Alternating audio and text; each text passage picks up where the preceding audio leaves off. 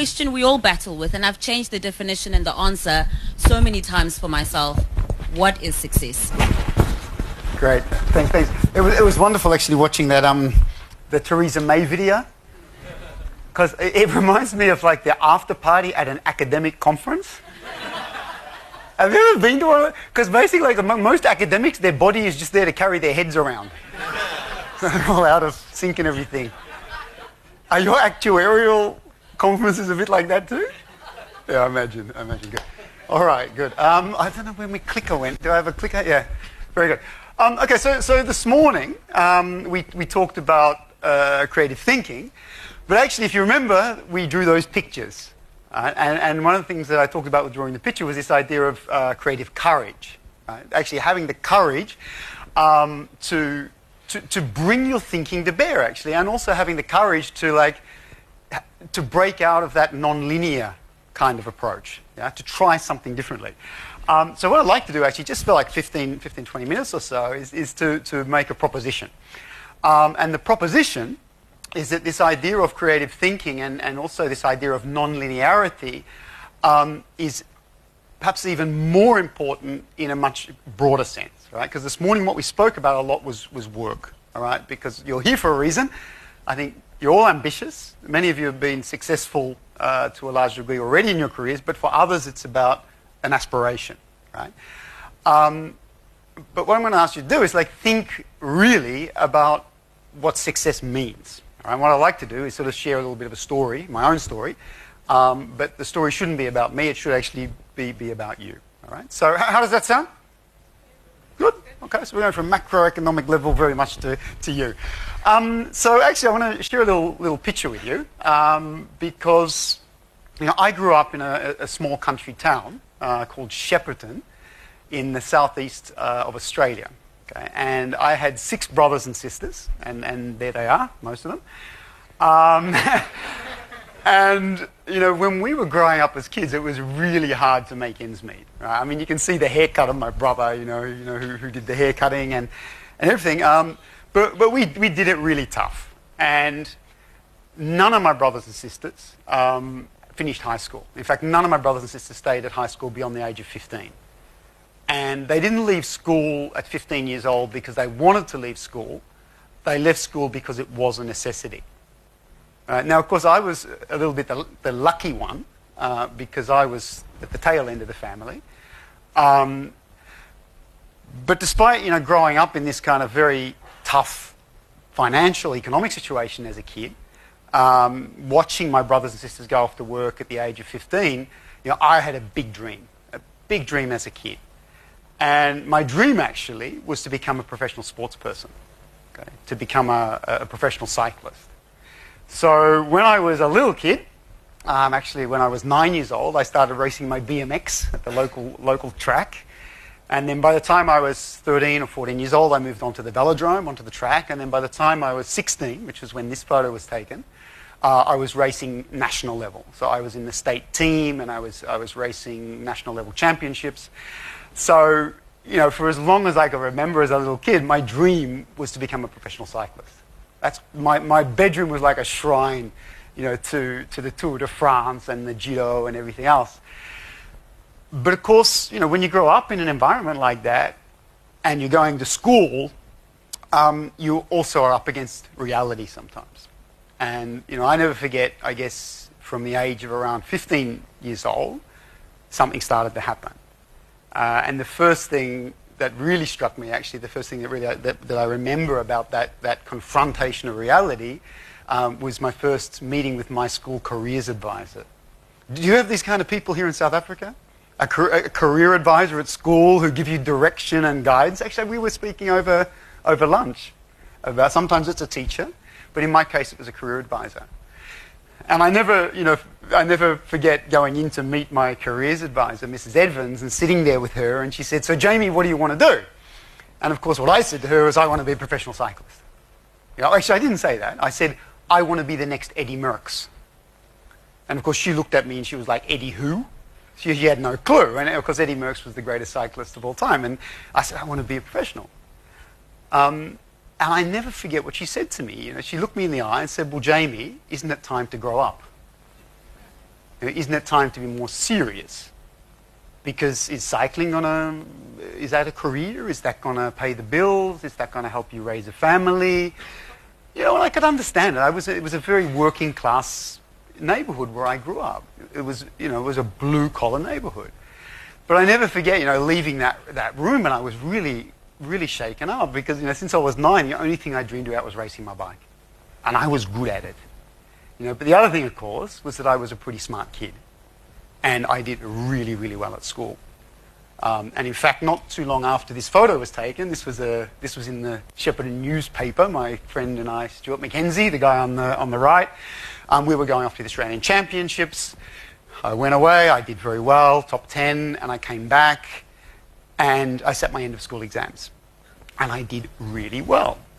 And I did so well that I got offered a scholarship to go to the University of Melbourne.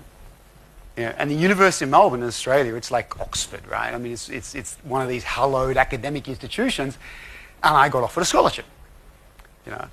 And I never forget, getting this letter from the university and, lying in my bed and looking at it and thinking, I don't want to do this. I don't want to do this. This is not what I've dreamed about since I was 9. But of course, you can also understand that in the neighborhood that I grew up, and honestly, I grew up on a housing commission estate. It was a public housing commission estate. You could count the number of kids who'd gone on to university on your fingers. And there were maybe 300 or 400 kids in that neighborhood.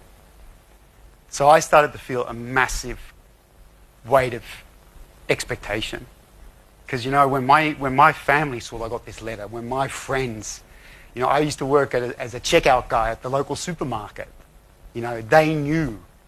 So I started to feel this real sense of responsibility. And also, of course, what I saw was my brothers and sisters. Because none of them had had the chance that I was now being offered. So it was a really, really tough choice. So I spent some time thinking about it. My parents were great. They said, it's your choice.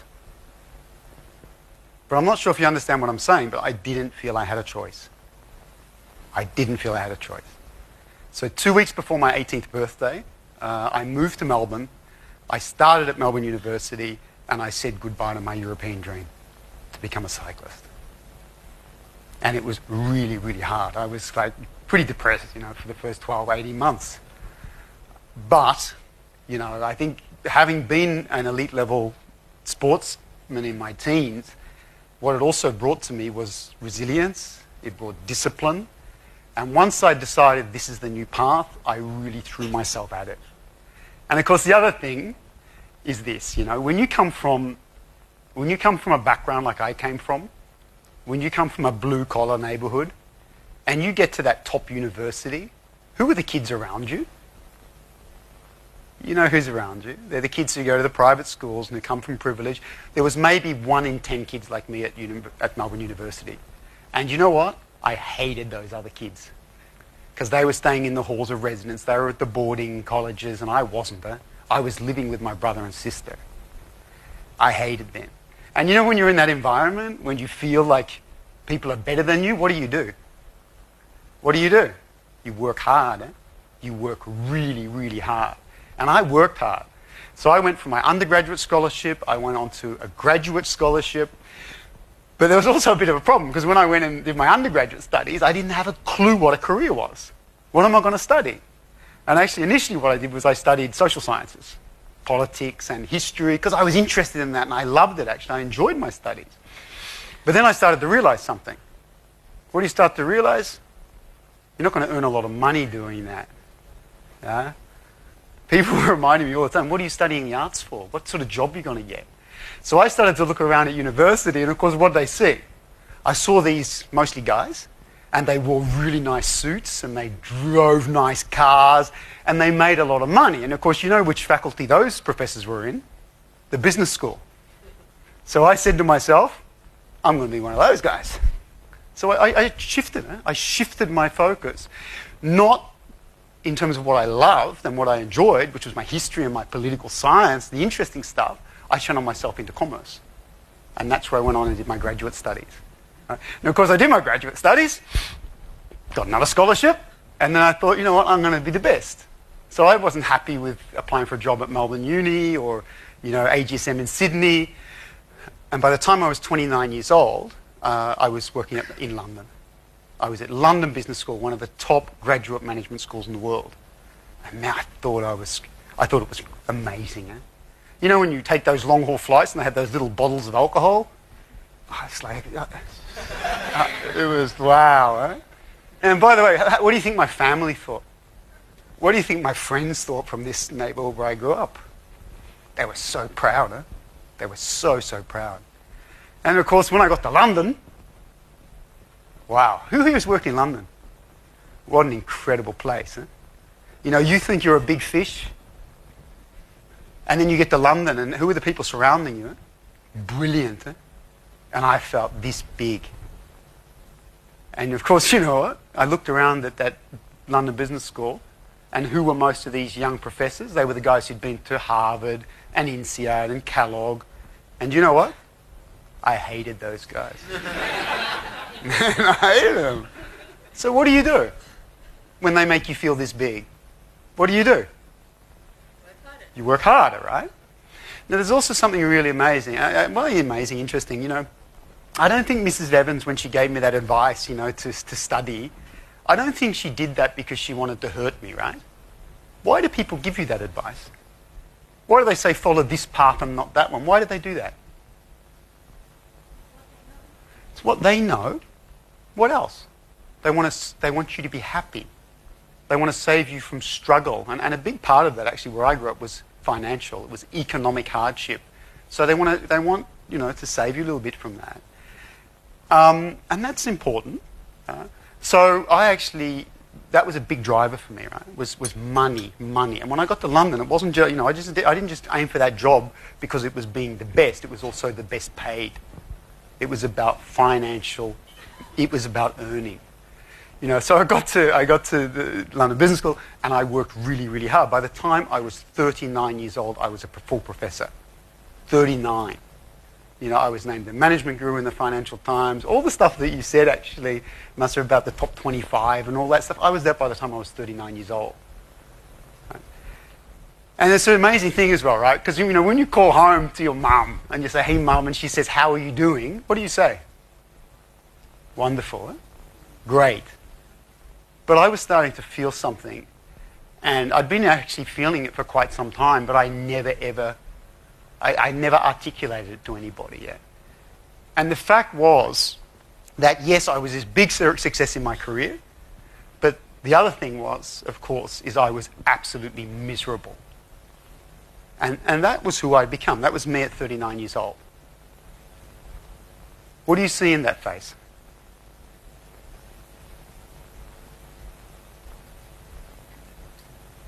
Empty? Right? I was miserable. I was miserable. I hated 80% of my job. I was very good at it, but I hated it. Yeah? Now, the other thing, of course, I was arrogant. Because those of us who've worked in London, you are surrounded by big egos. Huh? Big egos. Status, hierarchy, you know, people who put you down. And to survive in that environment, sometimes you forget your humility. Eh?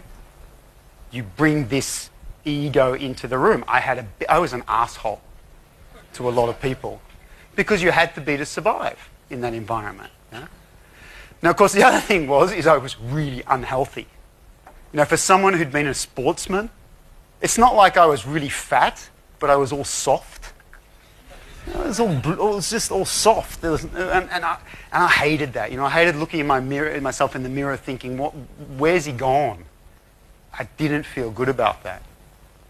And of course, the other thing was, you know, despite all this professional success, is that no one had stopped me from any point, from that journey from 18 years old to 39 years old, 20 years. Yeah? No one had stopped me and said, it's not just about you. In fact, it was the opposite. You know, because when I was teaching at London Business School, I was nuts. Huh? I set up my own consultancy business, and at the same time, I did my executive MBA. Same time. While I was teaching, I did every 2 weeks, Friday, Saturday, MBA. So I was doing that as well. And I remember being on an MBA, and what do they tell you on the MBA? When you're at an elite, prestigious business school, they say it's all about you. It's about your career, what you can do with your life, the sky's the limit. Nobody stops you and says, at one point in your life, it's not just about you. Because, of course, the other thing that I was at 39 years old was I was a father, I was a husband, and I was a father. And I was being lousy at both. I was not a good husband, and I was not being a good dad, because I was working 60 hours a week, and I was traveling all of the time. You know, and I remember at this time, I remember reading bedtime stories to my kids, and I would skip bits. Because I had stuff to do. I had stuff to do. And you know what? If you do that with a 6-year-old kid, they know it. Because they want to hear the same storybook every single time. Of course, you know, they know. You know, I'd be on holidays. And what would I be doing when I was on holidays? I would leave holidays to go to a meeting with Joseph Ackerman at Deutsche Bank. Because that was an important thing to do. I missed my kids' birthdays. Because your idea, your priorities get completely fuddled in that bubble that you think is normal. Right? And I started to realize something. And the thing that I started to realize was this, you know, is that what do? You know, if you spend 20 years of your life aspiring to be something, and then when you get there, you realize it's not what you want to do at all. What should you do now? And that's where I was. Should you just continue on this linear path? Or is there another way? And the other thing I started to realize, of course, is that it's not my decision. So what I did, what we did actually, my wife and I, was in 2009, we sat down and we took a sheet of paper and we drew a picture. And it wasn't about what I talked about with my MBA career advisor. It was about us as a family. And we asked a very simple question. What does success look like for us as a family? And it was amazing because actually what we talked about as a couple was love, romance. Because I met my wife when I was 29, she was 31, and we had a wonderful romance. But that was all, it wasn't all gone, but we had no time for romance anymore. Because we were working too hard, and we had 3 children under the age of 6. Has anyone ever had 3 kids under the age of 6? It's hell. It's hell. You don't, and actually as a professional, you don't want to go home. It's too messy, too complicated. So you much prefer the meeting with Ackerman over nappies and bottles and all that stuff, right? I didn't, you know, I wanted romance with my wife again. Of course, the other thing that we wanted was I wanted to be a dad for my children. Because you have this window of opportunity with them and then it's gone. So I said, I want to spend real time with my children. So the first thing we talked about was relationships. We want to do that. Because the other thing we talked about was the place. You know, where do we want to live? Because when you're pursuing your career, I didn't go to London because I love London. I went to London because that's where the action was. Yeah? You know, I was working in Boston. That's where the action was. I was doing all of these things because I was going places and I was pulling my family around with me because that's what the job required. But we were not big city people. My wife and I grew up in small country towns, and we said, you know what? That's the environment we want our kids to grow up in. Not in some big city, in some fancy apartment or whatever. And then we talked about holidays. The places we wanted to take our kids on holidays. Because again, what we were doing, we were getting caught in this status trap, you know?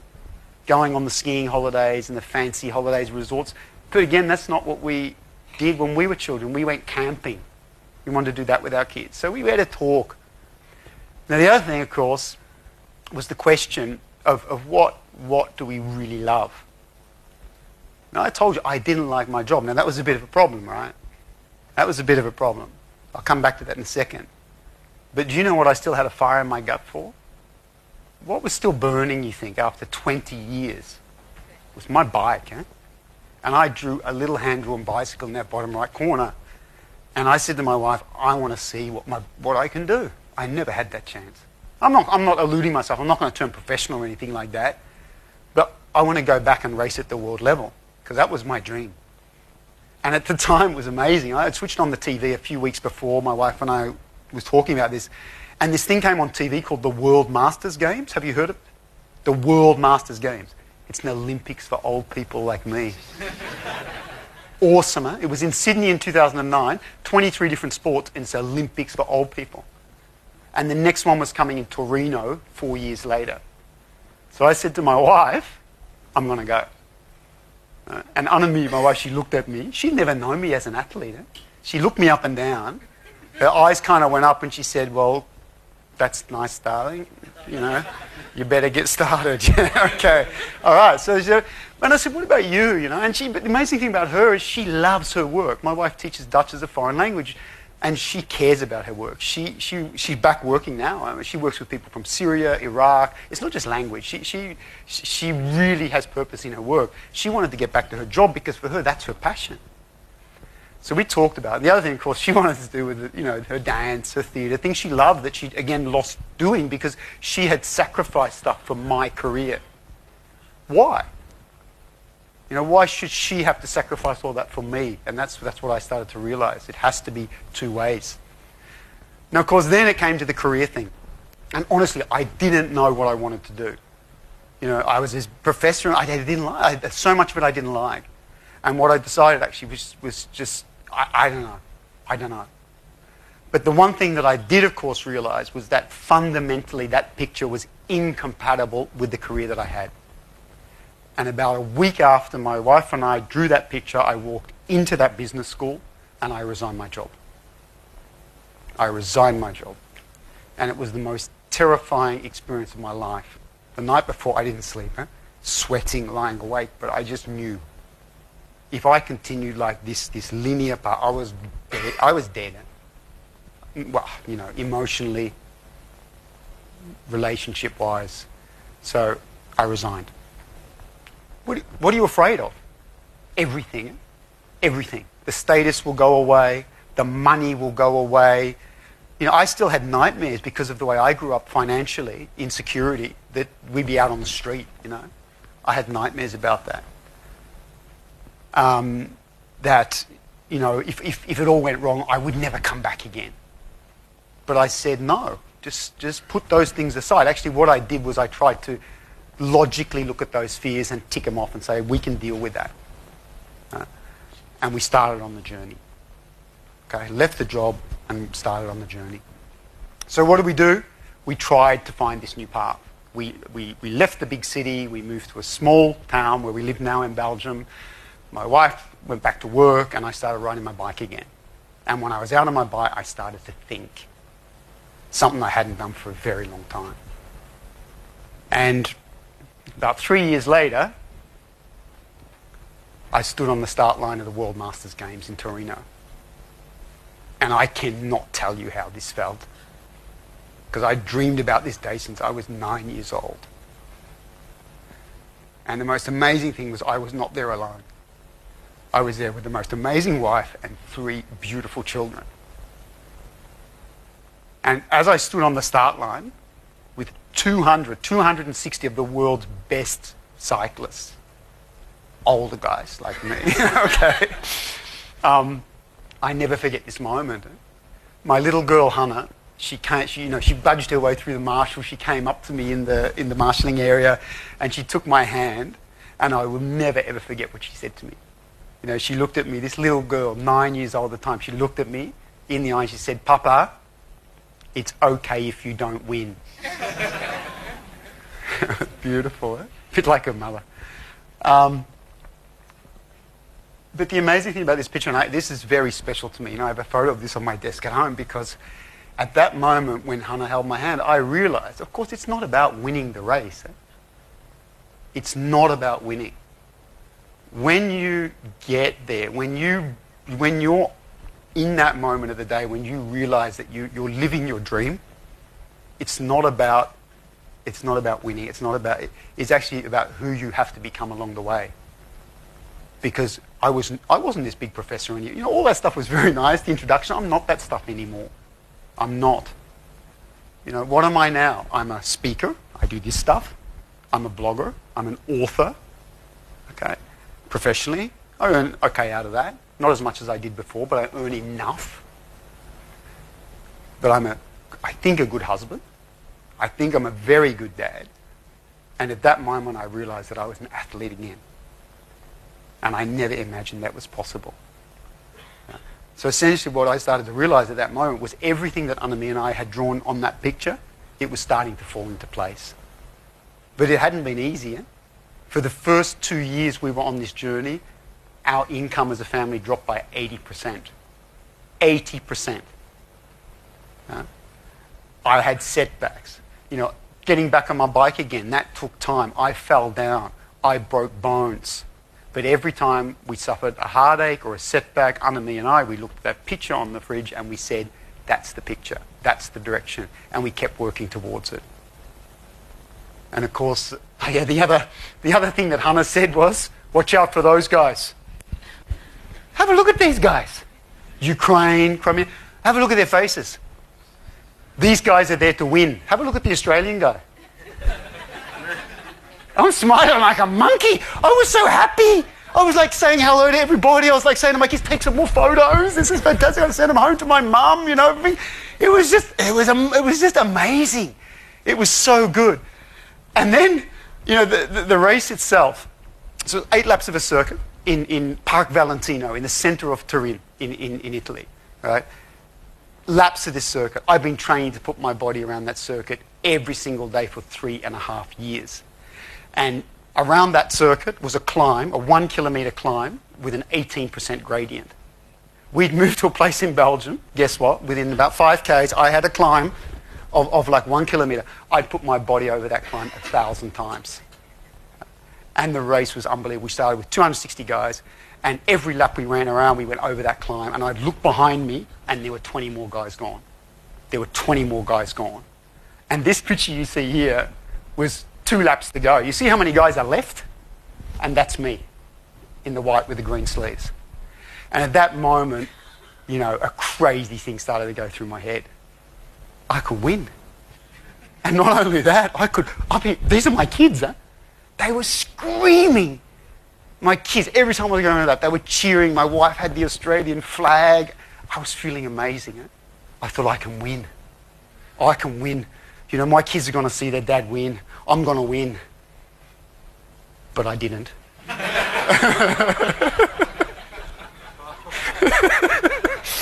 No, I didn't. No, I was an incredible Slovak cyclist, ex-professional. The guy who was second was an Italian. But I did come home with a bronze medal. Yeah. And that's my medal. So if anyone wants a selfie later, you know, they will picture and that's okay. It's amazing. Huh? I carry this everywhere. I carry this everywhere. And yeah, there's one other little race that I'm very proud of, especially here in South Africa. 2 years later, I won a little race called the Cape Argus, Cape Town Cycle Tour. I didn't win the pros because I'm not professional, but I won the amateur international riders category. Amazing, eh? To be standing on that podium and to being here, and that's why I love coming back to this city. I love this city. It means a lot. Okay, so you know, what's my message really to all of you? You know, my message is, you have all incredible potential. You know, you're all obviously very smart. You've all already achieved a lot of success, you know, in your lives to this point. But have self-belief. And at some point in your career, if you realize that there's potentially another path for you, you know, have the courage to step into that path and try it. Because the last thing you ever want in your life is to get to the end of it and realize that those incredible abilities, potential that you have inside of you, you know, haven't been released. So I wish you every success with that journey. Thank you very much. Thank you.